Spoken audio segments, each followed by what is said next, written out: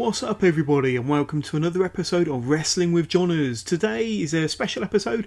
They're all special, really, aren't they? But this one in particular, because it focuses on the most recent NXT TakeOver 25, its 25th edition, anniversary, however you want to word it.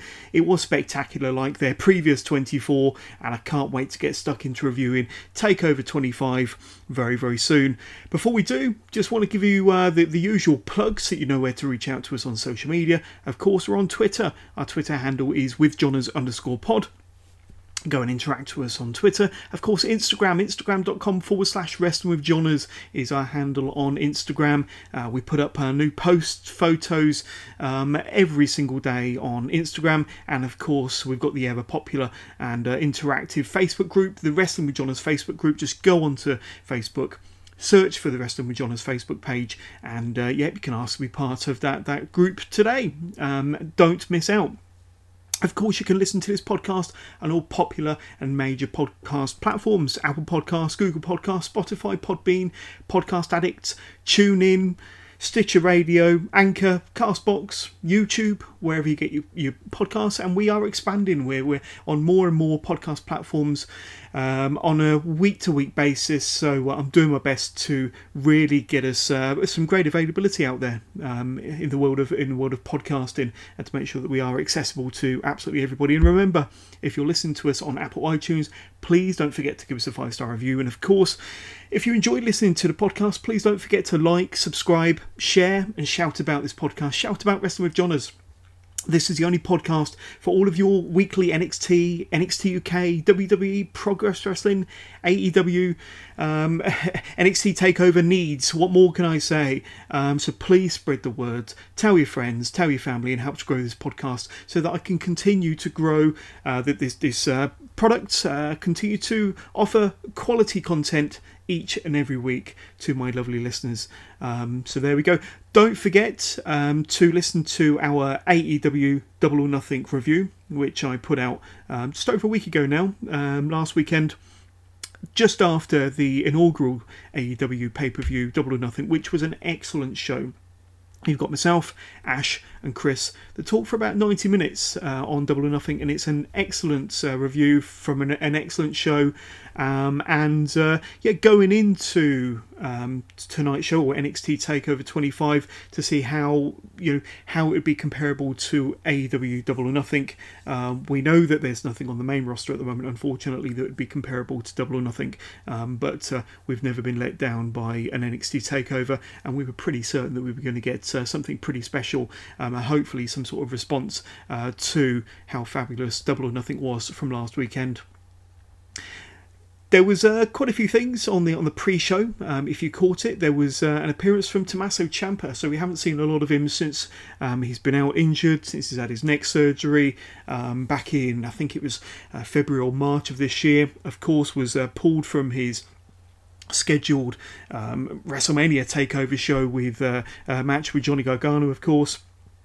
But he's well on the road to recovery. We've seen photos and videos of him online, getting into training and kind of being determined to be a stronger and a better Tommaso Ciampa when he does finally come back to NXT. And he was full of beans here on the pre-show, so much so that he got pretty much a tremendous reception and ovation from everybody that was there waiting for the main show to start. Tommaso Ciampa got a fantastic round of applause. He stood up on the announcer's desk, or the pre-show desk, and really kind of wound the crowd up, got them all excited.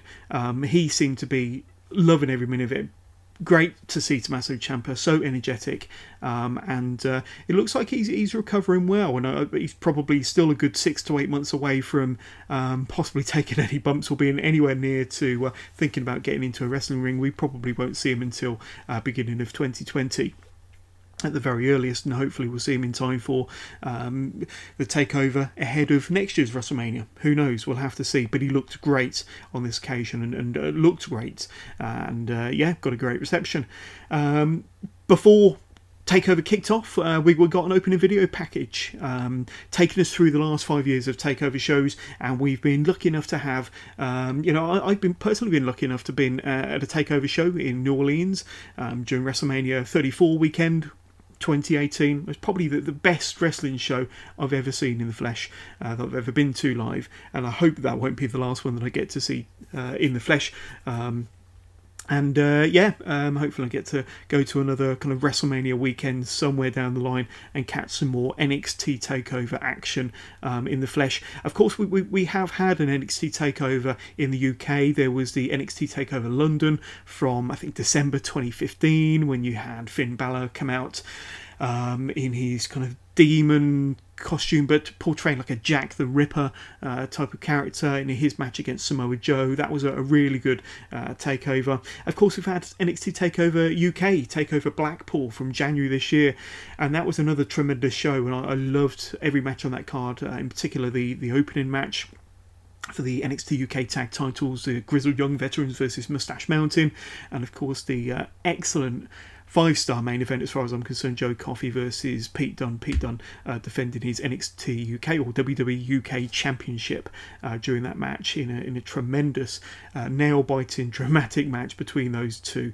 There were kind of rumours and tweets and Facebook posts going around social media on Saturday night ahead of TakeOver 25 that there was going to be some news, possibly about another show coming to the UK, or a big happening regarding NXT UK. So we'll kind of talk more about that a little bit later on, but that was the kind of buzz that led us into NXT TakeOver 25. And of course it was being played out in Bridgeport, Connecticut.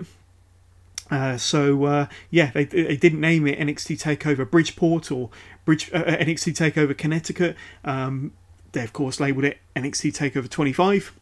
We know why, the reasons that was, but it was not the kind of most glamorous or sexiest of towns to be hosting an NXT TakeOver, I suppose.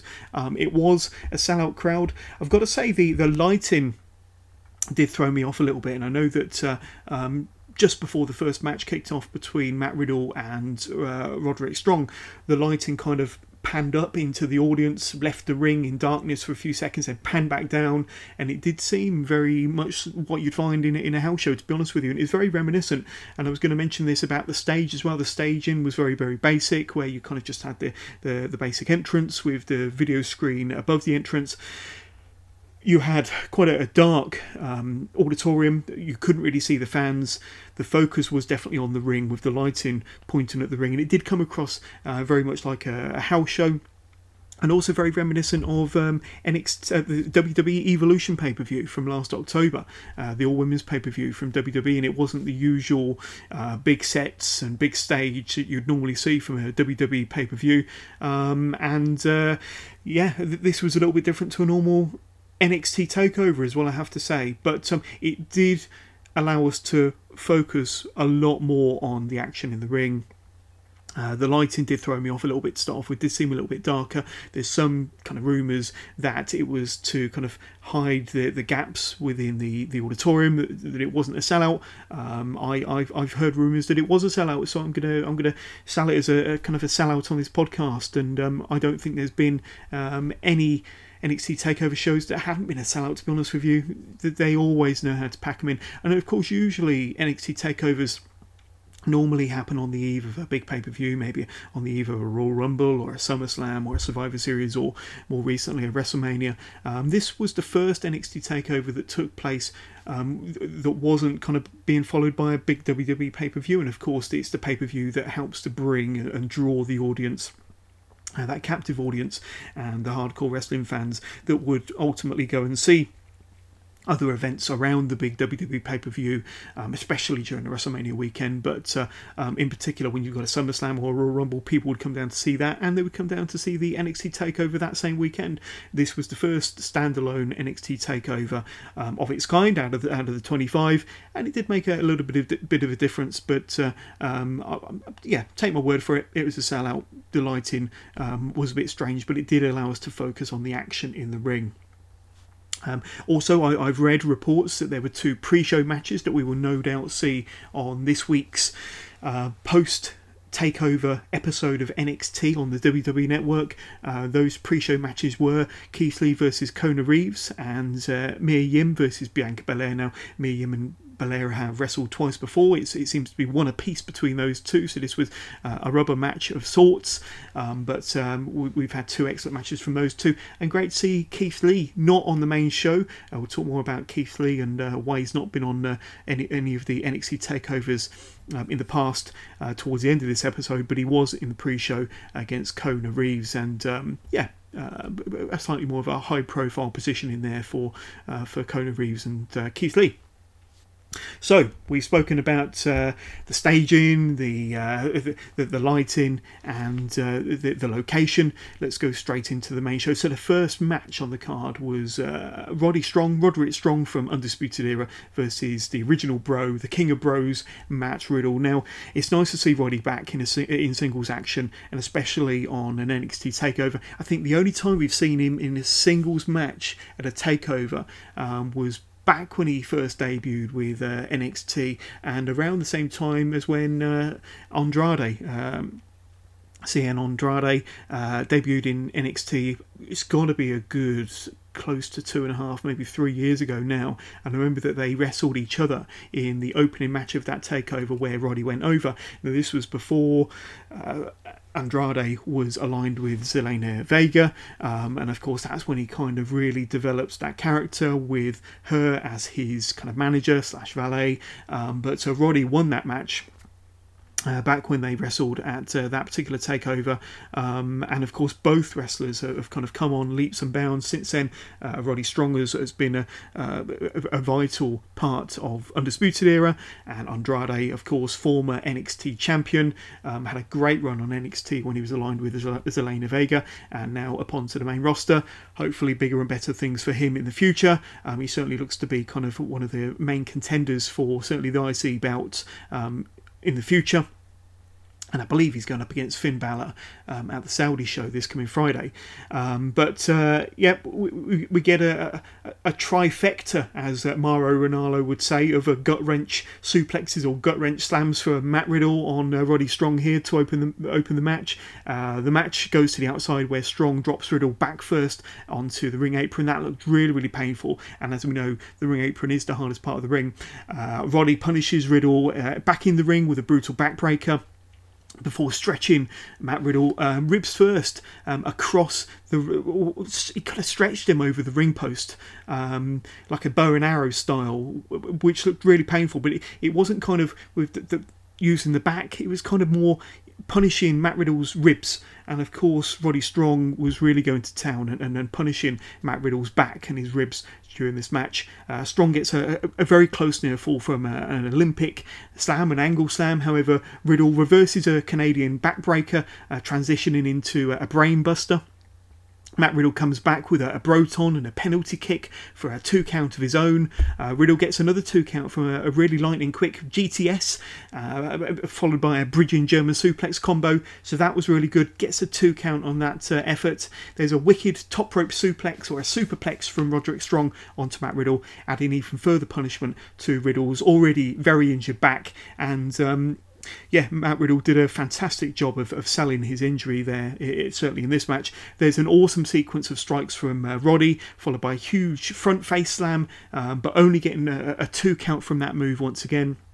This match seems to find another gear as Riddle misses a floating bro and kicks out of a powerbomb from Roddy Strong. Riddle eventually applies the bro mission, followed by a series of very stiff MMA style elbow strikes before hitting a gotch style neutralizer. It's been referred to as kind of like an inverted tombstone or some variation of a pedigree, but I kind of pinned it down to more of a gotch style neutralizer, very similar to what Cesaro used to use as his original finisher back when he first debuted around about 2013, I think it was. That was one hell of a match. It went 15 minutes. We knew it was going to be tough. We knew it was going to be hard hitting. Both wrestlers really, really stepped up in this match, and I have to say, I think that they found several new gears towards the end of this match. It obviously had its layers. It obviously had its beginning, its middle, and an end. But I thought it was an awesome match. I've actually rated this match 4.25 stars, and Matt Riddle goes over. An excellent opener. What more could you possibly ask for? And I believe, Roddy's last appearance at an NXT TakeOver was against Andrade a few years ago. I honestly believe that this is Roderick Strong's best match in NXT. For that matter, I think it was Matt Riddle's best match since joining the brand as well. So a great opener, and not the result that Roddy Strong was looking for, being part of Undisputed Era, with them kind of dominating this show in 3 out of the 5 matches. But yes, he was on the losing end this time round, with Matt Riddle going over, and bigger and better things I think are in store for Matt Riddle. I have come across online that the finisher, Matt Riddle is I don't know if he's classing this as his finisher now, or just another one of many moves that he puts his opponents away, but I believe he's calling it the Bro Derek. So I don't know if that's a play on words from a very famous female Hollywood actress from the 1980s, Bo Derek. From what I heard, and I think even Mauro Ranallo described it as the Bro Derek. You got the floating bro, you got the Bro Mission, the Broton, now the Bro Derek. He's going to expand on his kind of bro vocabulary with pretty much every wrestling move that he wrestles going forward. But it'll be interesting to see what happens to Matt Riddle. This would say possibly his best match on NXT, certainly his best match in an NXT takeover. We'll have to see whether that could possibly push him up the ranks as far as being a future contender to one of the belts fairly soon. Then we've got quite a unique match. Now, of course, the NXT tag titles were vacated a few weeks ago on NXT TV when the previous reigning champions, the War Raiders, laid down the belts at the end of a match they had with the Street Profits, and essentially ended their career with NXT, cementing the fact that they're going to be kind of full-time on the main roster, and vacated the NXT tag team titles, all at the end of that rather dramatic ending to that NXT TV. Then it was announced the following week that there'd be 4 teams in contention to go up against one another at TakeOver 25. Those 4 teams would be the Street Profits, the Forgotten Sons, Oney Lorcan and Danny Burch, and Undisputed Era in a fatal 4-way ladder match where the belts would be hung up high above the ring, ladders all around the ring, and 4 very good teams vying for the vacant titles. Now, as Kieran Reid quite rightly said on the prediction show last week, although Bobby Fish has always been one of the original members of the Undisputed Era, he has never won the tag gold in any of their previous 2 reigns. So this would have been an opportunity for the Undisputed Era to be 3-time NXT tag team champions. But of course, the first time they won it was when Kyle O'Reilly was tagging with Adam Cole. Now, it should have been Bobby Fish, but Bobby Fish had his knee surgically repaired a few months before TakeOver New Orleans last April, Roddy Strong wasn't part of Undisputed Era at the time, so Adam Cole had to do double duty. He'd just won the North American Championship from that 6-man ladder match, the opening match of that show in New Orleans, and then it was either the next match or the third match in where he had to kind of pull double duty, team up with Kyle O'Reilly, and it was Roddy Strong's interference where he attacked his own partner Pete Dunne in that match that allowed Adam Cole or Kyle O'Reilly to pin Pete Dunne to win their first NXT tag titles, and that's when Roddy Strong put on the armband and officially became part of UE. And so Adam Cole partnered Kyle O'Reilly when they first won the championships. Later on in 2018, of course, they had a rivalry with Moustache Mountain and British Strong Style, and of course Kyle O'Reilly and Roddy Strong lost the tag titles at the Royal Albert Hall in June in 2018 to Moustache Mountain, that was an amazing night at the Royal Albert Hall, fantastic for Tyler Bate and Trent Seven, Moustache Mountain, and of course Tyler Bate and Trent Seven lost the titles a few weeks later during an episode of NXT Back in Full Sail in an excellent I have to say, a 5-star match where there was so much selling from Mustache Mountain and Trent Seven and Tyler Bate, where I believe the towel was thrown in and the match was won, and that was the second championship for Undisputed Era, second tag gold in NXT. But of course, that was Roddy Strong and Kyle O'Reilly. So Bobby Fish, as I mentioned, he's one of the original members of UE, but he's never won any gold or never been part of a successful tag team for the NXT tag gold. So this was his opportunity.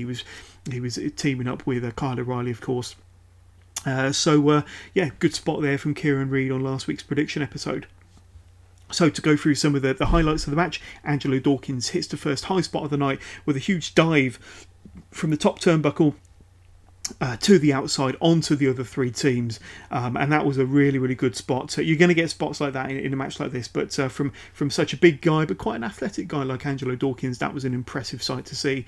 Kyle O'Reilly takes a tremendous tumble off of a ladder, landing back first onto the side of the ladder. Now that looked painful. He kind of writhed around in pain. He fell to the outside.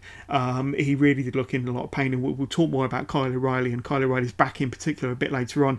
O'Reilly then nearly gets his head taken off. You had the Forgotten Sons, who had one of the big ladders in the centre of the ring. They were doing like an aeroplane spin with the ladder until they were stopped by Danny Burch and Oney Lorcan, who German suplexed the two members of the Forgotten Sons, Blake and Cutler, backwards, sending the ladder that they were holding flying backwards. And Kyle O'Reilly was on the other side of the ring when the ladder was coming down. It nearly killed Kyle O'Reilly. So that was kind of life number 2 that Kyle O'Reilly lost during this match. Montez Ford suffers a German suplex onto the ladder that was leant up against the ropes. That looked pretty painful.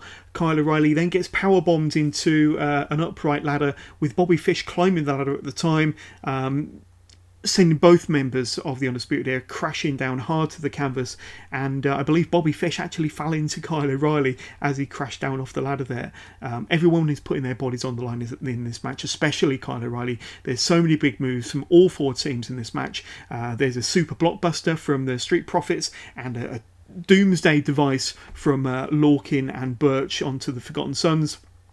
And then Jackson Riker, the leader, the matriarch, the leader of the Forgotten Sons, comes down. He enters the ring. He clears house initially, including sending Angelo Dawkins crashing off the ladder before beating Dawkins down with the ladder in the corner. Ryder is on a bit of a rampage, certainly beating down Angelo Dawkins, and of course Jackson Riker is not even meant to be part of the match until he gets beaten down by Undisputed Era, the Street Profits, and Burch and Lorcan. So you've got 6 members of the opposing team beating down Jackson Riker. O'Reilly, his back at this point, there was a close-up of his back, and it looked like he had 2 fairly deep gashes and some other marks and welts on his back where he had the earlier bumps onto the ladder, and where he'd been beaten to a pulp in his back in particular during this match. Then Montez Ford nearly kills himself with a huge tope over the top rope, barely being caught by Jackson Riker, who was on the outside at this point. The end of the match does come when Blake and Cutler topple Fish and O'Reilly, Burch and Lorcan from the ladders that they were climbing. Blake then scales the ladder towards the belts. Angelo Dawkins makes his way back into the ring and kind of runs and charges and spears underneath the erect ring, at the kind of erect ladder in the ring.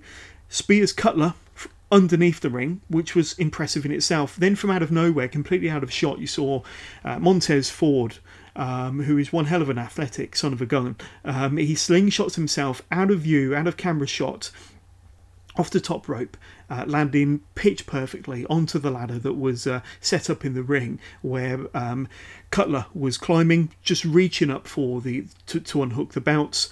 So like I say, Ford lands pitch perfect, stares Cutler dead in the eyes. It was an impressive visual to see this, before smashing Cutler off the ladder, reaching up, grabbing both belts, unhooking them. Montez Ford wins the match for the Street Profits, and Montez Ford, Angelo Dawkins, the Street Profits, now the new NXT Tag Team Champions, after 21.5 minutes. Such a great match, so much action in this match. Kyle O'Reilly, I think he was my kind of man of the match, my MVP for this 4-team ladder match for the vacant titles. He took some impressive bumps in this match, wow. We have new champions, and the Street Profits, before they were used as a bit of a joke team, weren't involved in any serious feuds, kind of much along the same vein as Heavy Machinery, for example. But then, they've been getting involved in kind of more serious feuds. They've had a kind of a bit of an ongoing feud with the Forgotten Sons over the last few months. They've had a little bit of a run with the Viking Raiders, just ahead of the Viking Raiders vacating their championships. And that they've been kind of high up on many people's list now for several weeks, if not months, in particular, if nothing else, because of Montez Ford. Montez Ford is one hell of an athletic dude. He's got the best frog splash in the business as far as I'm concerned. And what that guy, can't do in the ring isn't even worth mentioning, to be honest with you. I think, even if these two are up on the main roster, I think that they'll be wowing people out of their seats. Angelo Dawkins, to give him credit, he's really come into his own. I think the superstar of the team, of course, is Ford, and we talk a lot about Ford, but when you pay attention to Angelo Dawkins, in this match alone, that dive that he took, that risk off the top turnbuckle to the outside onto the other 6 members of the match was impressive, and that was one of the first spots of the match. He took a lot of punishment in this match. That kind of that dive and that spear through the ladder underneath the ladder at the end of the match on Blake was impressive, and that enabled Montez Ford to do that springboard dive onto the ladder, stare Cutler dead in the eyes, knock him off the ladder, and then retrieve the belts. And I think, a deserving victory, a deserving winner in the Street Profits, and these two, fantastic, really, really pleased for them, really, really proud and happy for the progress they've made and for their performance on Saturday night. And there's actually a behind the scenes YouTube video on YouTube, the kind of WWE PC channel, and go ahead and check out. There's lots of good content on there, but this one in particular showed kind of the pre-match build-up where Ford and Dawkins were talking about how this was kind of a lifelong dream, and this was actually, believe it or not, their first ever takeover match, and it was the first ever takeover match for the Forgotten Sons as well, and I thought they were tremendous. Undisputed Era, you know what you're going to get from them, and Birch and Lorcan are just super tough and are really going to give you one hell of a match. So you had 4 really good teams in this match as far as I'm concerned. I don't know whether the inclusion of Jackson Riker really added to the match, to be honest with you. It kind of did. It did add a little bit of an extra layer to the story.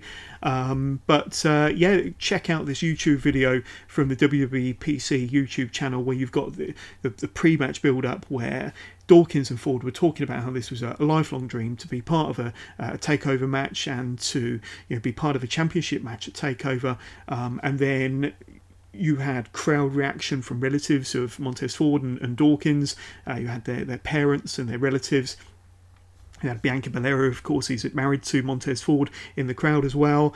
And there was lots of drama because of the action in the ring and what a fantastic match this was. And then the reaction afterwards when they retrieved the belts and backstage reaction as well. Really, really good. Showed a lot of passion, a lot of drama, and a lot of excitement from this very, very exciting duo, and I can't wait to see more from them. I'm going to give this match 4.5 stars. I think I've got it up there as being possibly my match of the night. But we'll talk more about all 5 matches at the end of this podcast. But 4.5 stars, I really, really loved it.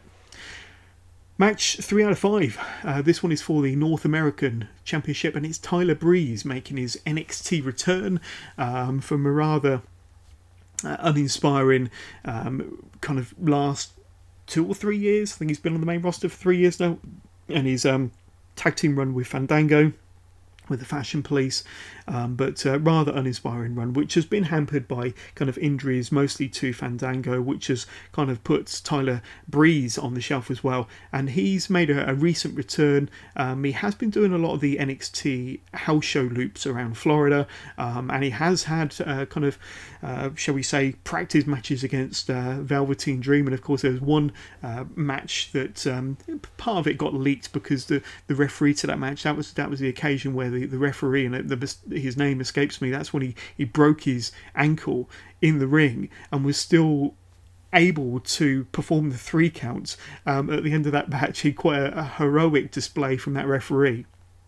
And I'm sure he's got a job for life after what he did there. But this is, we saw Tyler Breeze made his official NXT return on last week's TV show, where he confronted Velveteen Dream, challenged him for the North American Championship, hit him with his phone in what was meant to have been a selfie at the end of their segment, and that set up their match for tonight. Very nice to see Tyler Breeze back on kind of his original stomping ground. He's one of the original NXT wrestlers who was in the first ever NXT Takeover. It wasn't even called Takeover, the first one. The first one was called NXT Arrival, and he was in that. Was in the first ever NXT Takeover, which was their next show. Was in some really, really key matches. I think he challenged for the NXT Championship in one takeover early on, and I believe it was a 4-way match which involved Adrian Neville, Tyler Breeze, of course. I think it had Tyson Kidd, and I believe it had either Bo Dallas or Sami Zayn, possibly Bo Dallas as well.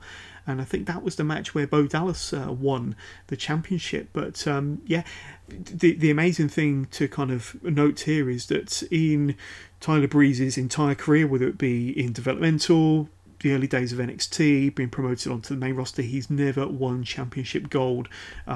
There's also that legendary match he had with Jushin Thunder Liger at the first ever NXT Takeover Brooklyn, and that was the show where you had that kind of 5-star match for the NXT Women's Championship between Sasha Banks and Bayley. That was the highlight of that show, but one of the other highlights was the opening match, the opening contest of that show, where Jushin Thunder Liger wrestled his first and only ever match in a WWE ring, and it was on an NXT takeover, like I say, the first ever Brooklyn show, and Tyler Breeze had the honour and the privilege to wrestle this Japanese legend, Jushin Thunder Liger. Tyler Breeze lost the match, but it was a fantastic match. He credited it as being his best ever match in his career up to that point. And then soon after, that's when he got promoted onto the main roster. We don't want to talk about his run on the main roster. It really isn't kind of worthy of kind of any sort of mention, to be honest with you. And it's a shame that he was mishandled and not used. And he had you've got to say, a perfect gimmick for the main roster with his kind of male model gimmick and the selfie gimmick as well. It's a shame they didn't do more with it. It is official. Triple H has announced that Tyler Breeze is now a permanent member of the NXT roster. So we'll be seeing a lot more of him on the black and gold brand. And who's to say that we don't see more of him, vying for championship gold in the future. But just to go through some of the key spots of this match against the Velveteen Dream, who is, of course, the defending NXT North American champion. I've got to say, Tyler Breeze looked good in the opening few minutes of this match. Tyler crotches the Velveteen Dream against the ring post before wrapping the Dream's left leg around the ring post in that same spot.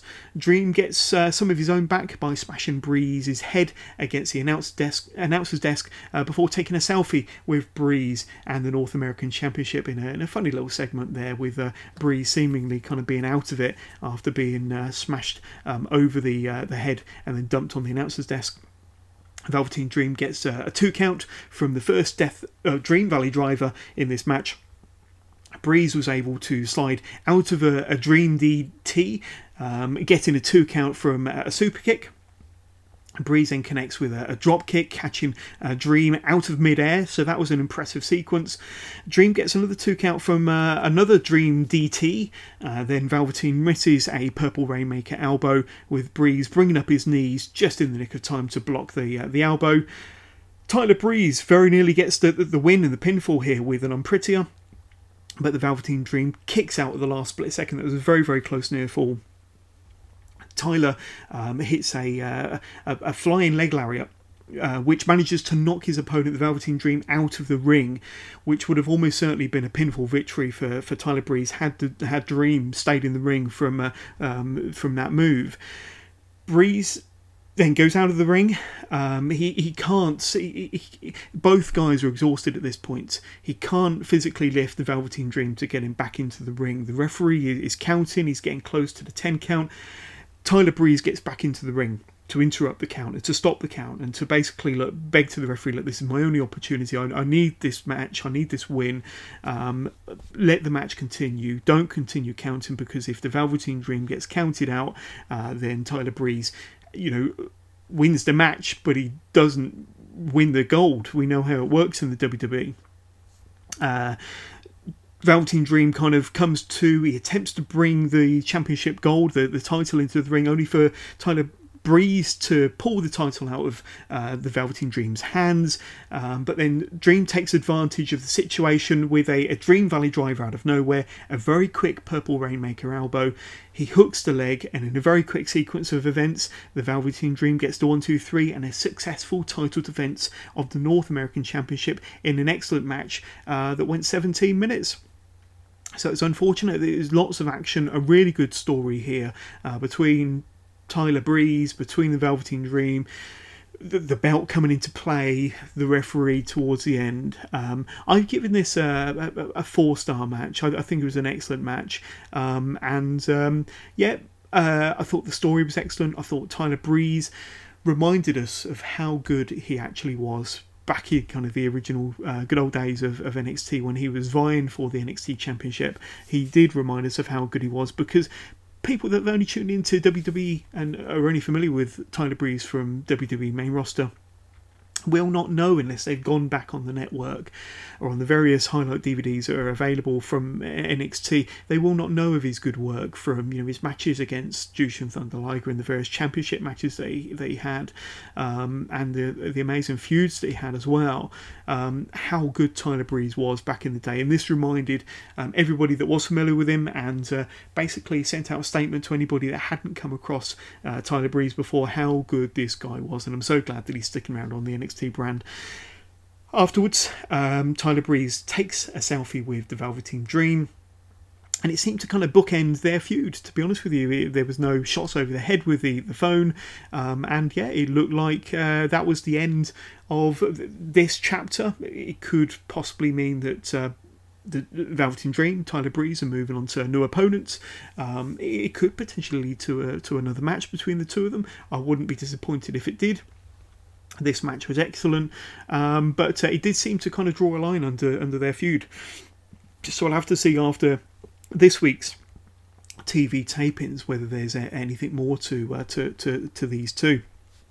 Then we get a video promo, video package featuring Damian Priest, the former Punishment Martinez from Ring of Honor. Now, this guy is tall, he's athletic, he looks good. The video package saw him getting a new tattoo, and he's got a good look, and very popular amongst the boys, very popular amongst other indie type wrestlers that have come up over the years. We haven't really seen much of him. We've seen him, I think, in 1 or 2 matches on NXT TV, but it's actually been on kind of the losing end. But now they're really getting behind the promotion of Damian Priest, and no doubt we will see a lot more of him fairly soon. And no doubt he'll be part of some featured matches on this week's tapings from Full Sail, which we will hopefully see over the coming weeks. Match number 4 out of 5, Shayna Baszler defends her NXT Women's Championship against Io Shirai. So this is the first singles match that these two have had in an NXT ring. Now, they have had matches in Japan, with Io Shirai winning their match, or matches that they had in Japan, but it's the first time they faced each other in an NXT ring on a one-on-one basis. Now, Io Shirai was part of the women's four-way at the pre-WrestleMania NXT TakeOver New York this past April, and of course it was Shayna Baszler, Io Shirai, Kairi Sane and Bianca Belair. Shayna Baszler managed to retain. Now, Shayna, of course, is a 2-time women's champion in NXT, but Io Shirai, I had her pegged as the favourite and the winner coming out of this match.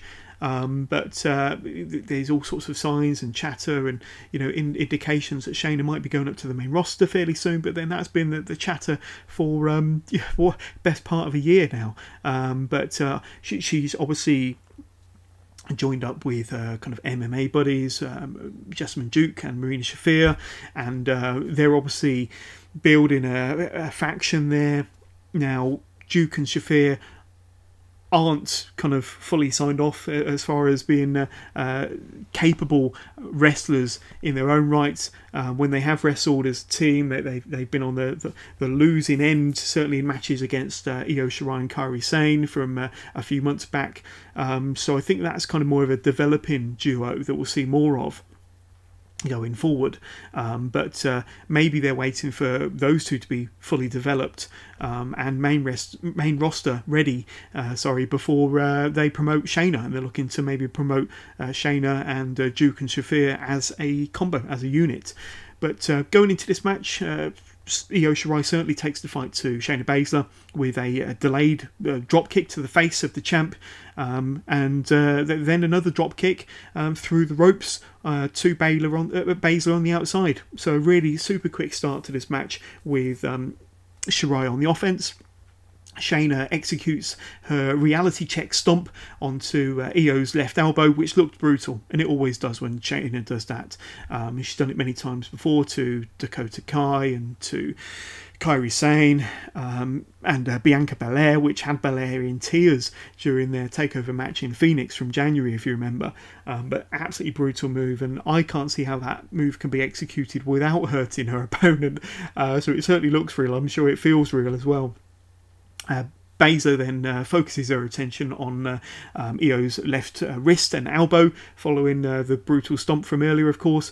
Shirai does manage to execute a delayed German suplex on Baszler, but was in too much pain to maintain the bridge for the cover. Shirai does manage to hit a springboard dropkick off the ropes before applying a crossface, which Shayna was able to power out of. Shirai once again sends Baszler to the outside with a dropkick, sending the champ over the top rope. Shirai then hits her trademark moonsault onto Baszler from the top turnbuckle to the outside, which is always impressive when Io does that. Io looks like she's getting the upper hand in this match when Shafir and Duke, the aforementioned MMA cohorts of Baszler, of course, they make their way out, but before they could reach the ring, Candice LeRae comes out with kendo sticks in hand to fend off Shafir and Duke, and to the point where, she really walloped those two, to the point where you saw bits of kendo stick and shards of kendo stick fly up in the air, and she really walloped Shafir and Duke with those kendo sticks, kind of making them a bit of a non-factor for the rest of this match. Then, after ducking a moonsault from Io Shirai, Baszler is finally able to slap on her Karafuda clutch in the centre of the ring, and after having the move applied for what seemed like forever, but it was probably close to 2 minutes, Io Shirai finally taps out. And Shirai, she did fight. She did try to reverse the move and roll out of the move and reach the ropes, but every time Baszler just locked on the hold, even more secure, even more firm, you either, tap, nap, or snap, I think is the saying from Shayna Baszler. And whereas we've seen Nikki Cross nap from the move, and we've seen Bianca Belair tap, where we saw Io Shirai do the same here and tap out after struggling to get out of the move unsuccessfully. After the match, Shirai then kind of recovers, viciously attacks Baszler with several very, very stiff kendo stick shots before landing a moonsault from the top rope, her trademark moonsault. Then Shirai, she gets handed a steel chair from Candice LeRae, who is still at ringside, and in almost in the vein of mid-90s ECW Sabu, Shirai kind of holds the steel chair to her chest up on the top rope, performs another moonsault on Shayna Baszler, landing the moonsault with the chair sandwiched between herself and Baszler in the ring. And that looked like that move sucked, to be honest with you. So not only was the champion, Shayna Baszler, left writhing in pain and struggling to breathe, possibly from broken ribs, but she certainly had lots of welts and bruises and cuts to her back from the kendo stick shots. She certainly seemed to be suffering from the post-match attack from a babyface Io Shirai. But I'd say that she was more of a heel on that attack, but I believe that was done to set up another match, a rematch between these two, where there might be stipulations or gimmicks or weapons involved, no doubt. As I said, the camera then kind of pans and gets a close-up of Baszler's back, and she looked pretty brutalised after that attack from Shirai. Shirai makes her way back to the locker room area with Candice LeRae, and but Baszler, although you wouldn't notice it from the shape of her back, was successful. And she retains her championship. Now, I went out on a limb on the prediction show last week and said that Io Shirai would win. I thought it was the right time for Baszler to lose her championship. And like I say, there's obviously no plans to move Baszler up onto the main roster yet because she's managed to retain. But what I loved about this was, how the Karafuda clutch is being put over as such a dominant hold, such a dominant move and submission hold, and you don't get many moves like that nowadays. And before, yes, the sharpshooter was always kind of the move that nobody got out of or everybody tapped to, and you've obviously got the key lock that Brock Lesnar uses, to win many of his match by submission, and so on and so forth. But you don't get many submission moves that the company puts over to the point where it's almost such a dominant move that you have no choice but to either pass out or tap. Shayna Baszler putting the move to great effect, and she's looking more and more dominant every single match. And to be honest with you, if they've got no plans on moving up to the main roster, then I say, keep the belt on her for as long as possible. Certainly with the Karafuda clutch being such a dominant hold and putting away so many opponents. Once again, Shayna coming out on top, retaining her championship. The match went 12 minutes. I thought it was the right length of time for the match. And I'm going to give this, again, similar to the Tyler Breeze and Velveteen Dream match, 4 stars. I think it was fantastic and one of the best women's matches I've seen this year. Credit to those two, but I do expect a rematch possibly at NXT TakeOver Toronto, which is taking place over SummerSlam weekend in August, so only a couple of months away, and I do expect maybe a gimmick match between those two, Io Shirai and Shayna Baszler, of course. Then we head into our main event. Johnny Gargano, the defending NXT champion, versus Adam Cole. And this is a rematch from their match in New York when Johnny Gargano won the vacant NXT Championship at the time against Adam Cole in the 2 out of 3 Falls match. It was labelled as a 5-star classic from everybody, possibly the best match in NXT history, even surpassing Johnny Gargano's excellent main event match against Andrade from early 2018,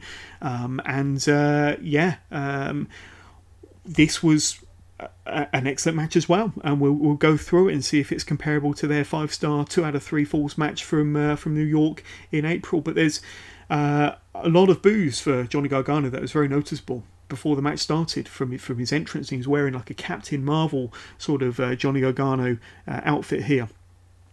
And much louder cheers for Adam Cole, who's meant to be the heel. Go figure. Gargano goes after Adam Cole's left arm with a kind of double stomp across Cole's arm as he rested it against the ring apron. So that looked pretty brutal. You've seen it where people come down with a double stomp onto people's backs or people's shoulders, but to kind of the arm, it did look pretty brutal. And it could have potentially have broken the arm, but yes. Obviously, they know what they're doing, but that kind of set the scene for Gargano going after Adam Cole's arm for the rest of the match off of this move. Cole then gets some retribution with a super kick and a DDT and a missile drop kick, this time to the right knee of Johnny Gargano. So there's a story of Cole's left arm and Gargano's right knee during the course of this match. Gargano is able to turn an attempted drop kick from Cole into a sit-out powerbomb. Cole then catches Gargano in mid-air with an impressive backstabber for a 2 count. There was an exchange of super kicks between these two, with both men crashing to the outside. Cole then hits two Ushiguroshis, with Cole only managing to get a 2 count, very, very close near fall.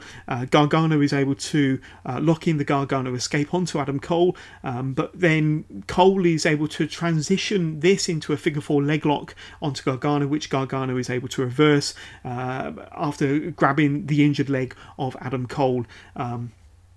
Gargano then nails Adam Cole with a DDT, but misses a dive through the ropes, which Cole, with Cole nailing an awesome, an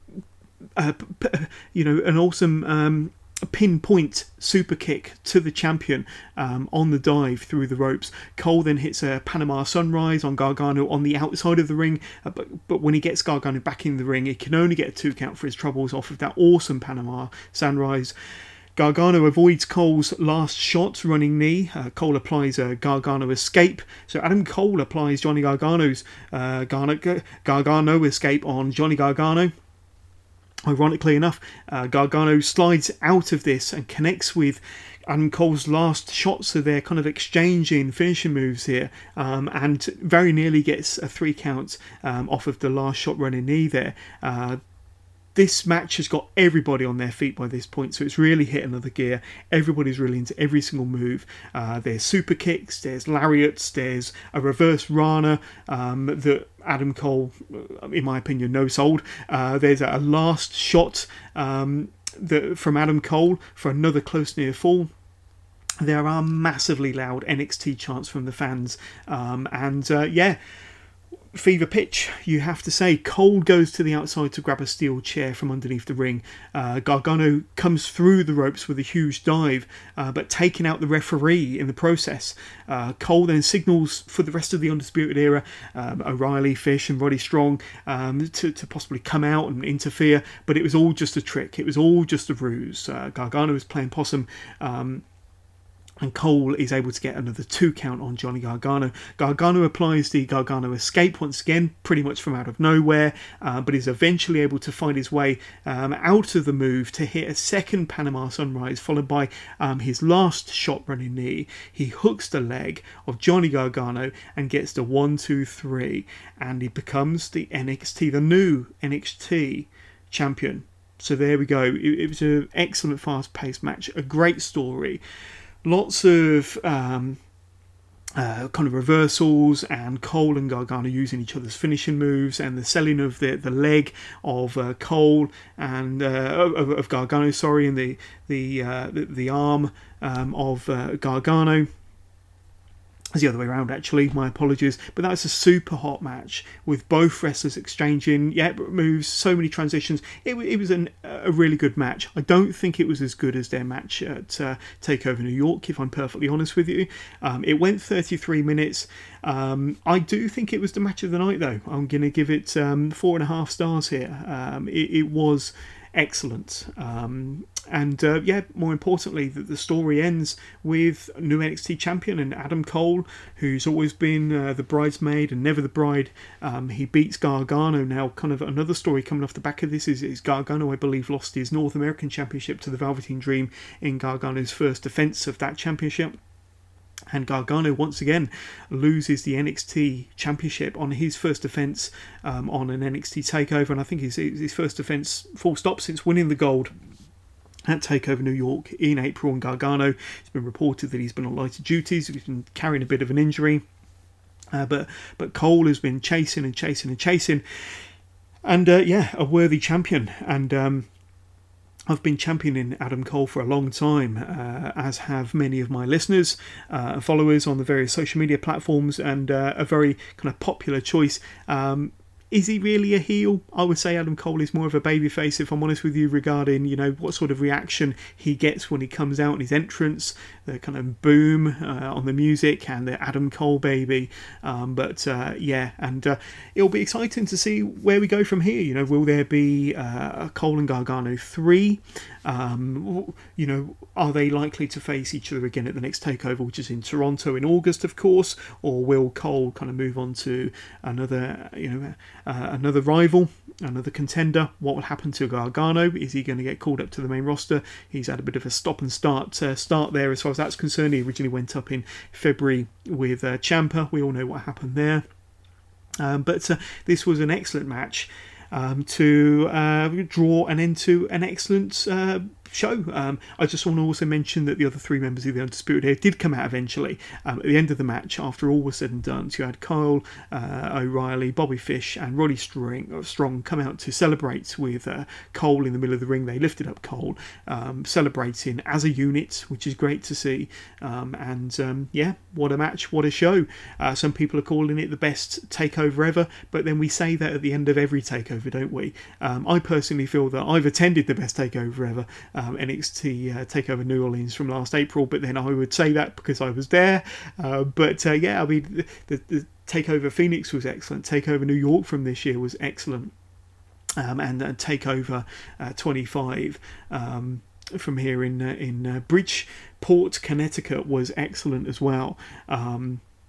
Stars of the night, in my opinion, definitely the Street Profits. I thought Angelo Dawkins, Montez Ford, very worthy, excellent new tag team champions, and I'm so pleased for those two. They've really come on in terms of their characters, in terms of their profile and wrestling ability, and they've really put on some excellent matches and definitely worthy of carrying the gold. It'd be interesting to see what happens with them going forward. Kyle O'Reilly, definitely the MPV, the man of the match, the man that took the most amount of punishment in that ladder match. There were photos of his back online soon after the match, was certainly the next day. And yeah, it was cut, it was bruised, it was welted. I bet he kind of had trouble getting up the following morning, but definitely the match of the man of the match and possibly the man of the night. Shayna Baszler, dominant win of Io Shirai, being a very dominant champion.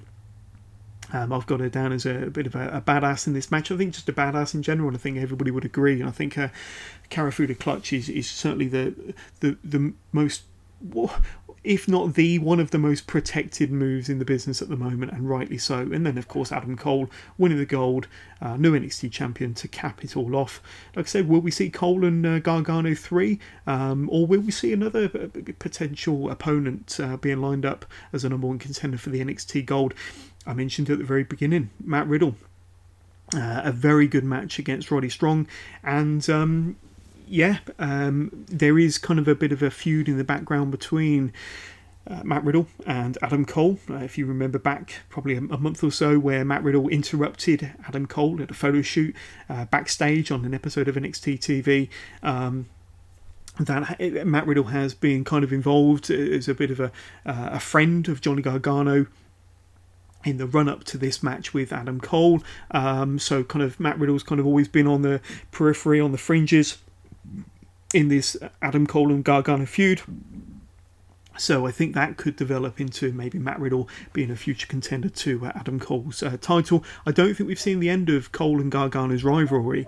I don't think it deserves another TakeOver main event, which is where I'd like to see somebody like a Matt Riddle be a contender against Adam Cole. But I do think we've possibly got a third match in there between Cole and Gargano, maybe on an up-and-coming TV, NXT TV, and we might find out more from this week's tapings at Full Sail.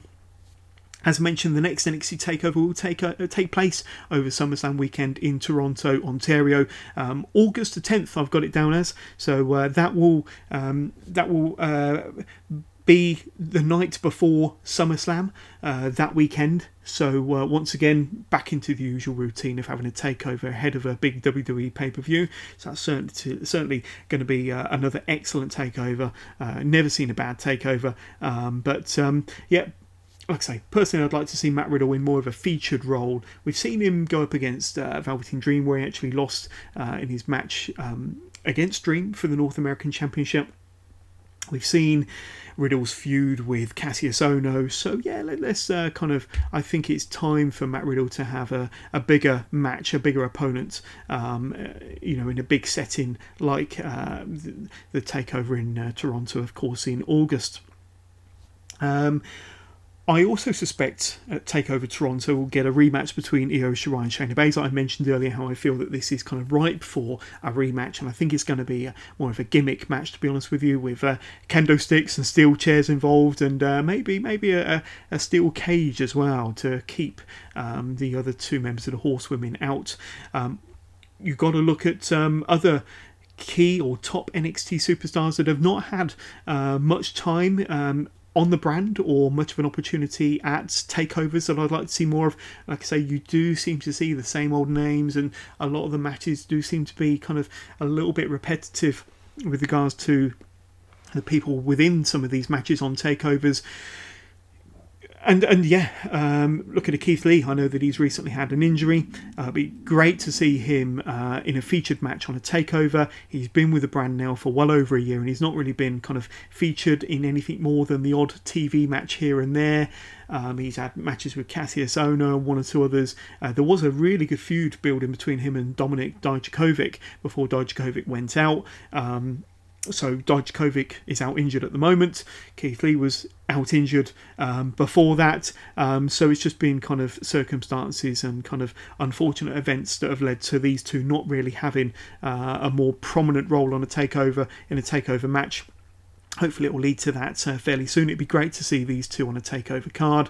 Kushida, fairly new to the Black and Gold brand, and it would be great to see him in a featured match on a takeover, another fresh opponent for somebody.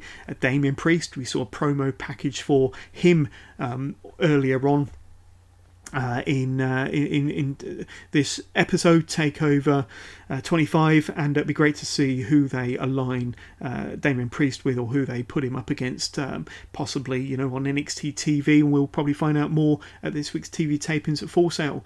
It was also announced on Saturday night, just before the main event of Takeover 25, that there's going to be another NXT UK takeover. Now, the first one was from early January this year, in Blackpool, in an excellent show, and people that attended really, really raved, and it was amazing to see just on my TV screen, let alone how good it was to be there in person.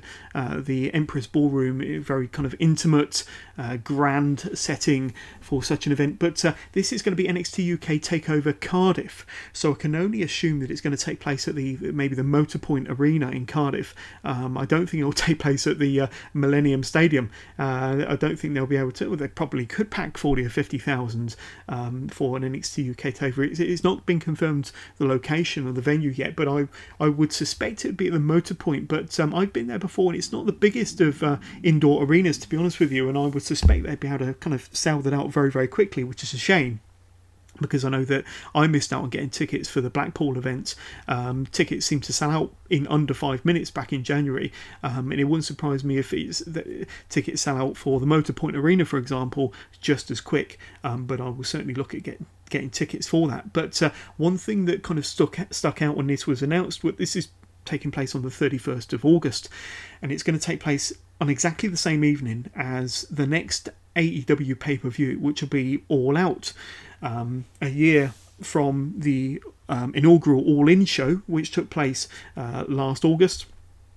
And that was before the AEW brand was kind of born, but this is going to be AEW's second pay-per-view after their very successful Double or Nothing pay-per-view from last weekend. And this is going to be all out matches that have already been rumoured or scheduled for that. Would feature Chris Jericho versus Adam Page for the AEW World Championship, possibly Kenny Omega versus Jon Moxley. Those two matches alone are enough to kind of sell that card for me, or sell that show for me. Now, if you're watching NXT UK TakeOver from home, then great, you get to see NXT UK TakeOver on the WWE Network, and then you then pretty much go straight into the AEW All Out show if you buy that on pay-per-view. If you're going to see NXT UK TakeOver live, then you'll have to rush to get home before All Out starts around about midnight or 1 a.m, but it is doable, and like I say, good that there are different time zones that you could potentially catch both shows back to back. But it's also a third show taking place in London, I believe, and it's New Japan coming to the UK, and they've got a Royal Quest show, which tickets been on sale for quite a while, and that will obviously have quite a strong card with a lot of familiar New Japan regulars taking place on that card, the Royal Quest show. But if you're attending that, you won't be able to see NXT UK TakeOver live, so you'll have to make a choice there. But nevertheless, it's going to be a very, very high-profile weekend, a very, very busy weekend for wrestling fans. but we'll be spoilt for choice. Lots to talk about over that weekend, no doubt, and lots of extra episodes of the podcast on Wrestling with Johners. So that's pretty much it. I hope that you've enjoyed this special review show of NXT TakeOver 25, the 25th takeover in the TakeOver franchise, the TakeOver series from NXT, and once again it was a tremendous show. I've never seen a bad NXT TakeOver. Our next episode of Wrestling with Johners will be dropping on all popular podcast platforms around about Thursday, so in a few days time, and it will of course focus on this week's episode of NXT UK, where you've got the fatal four-way match between Joe Coffey, Jordan Devlin, Dave Mastiff and Travis Banks. So that's the four competitors, and it's not just a fatal four-way match. The winner will be the new number one contender for the WWE UK Championship, and of course the current champion is Walter. We will also be covering NXT, which I believe will feature the two pre-show matches that I mentioned earlier on, and of course it's the kind of the rubber match number 3 between Mia Yim and Bianca Belair, will feature, I should imagine, this week's NXT TV show, and of course Keith Lee versus Kona Reeves. But that's all to come in this week's regular episode of Wrestling with Johners, which will be episode 48. So we're getting ever closer to our 50th episode, and I'm loving everything that I'm doing with Wrestling with Johners, whether it be the social media pages, the recording of the podcast, covering all the big pay-per-views and special shows, and having a lot of the listeners and the followers of Wrestling with Johners on to guest host. Loving every minute of it. No signs of me slowing down or stopping, and things with Wrestling with Johners are just going to get bigger and better, so stay tuned and don't miss an episode. So I hope that you've enjoyed this episode. If you did, please don't forget to hit like, don't forget to hit subscribe and share and shout about this podcast. Tell your friends and tell your family, like I always say, and keep listening to Wrestling with Johners for all of your weekly NXT UK, NXT, WWE, Progress Wrestling, AEW updates. Without you sharing and subscribing to this podcast, we can't grow and improve. So hit like and subscribe now, people. Do it. We'll be back again Thursday, as I mentioned, with another episode of NXT and NXT UK, plus all the top news and opinions from this beautiful world of professional wrestling. So once again, thank you for tuning in. In the meantime, take care. Speak to you all soon.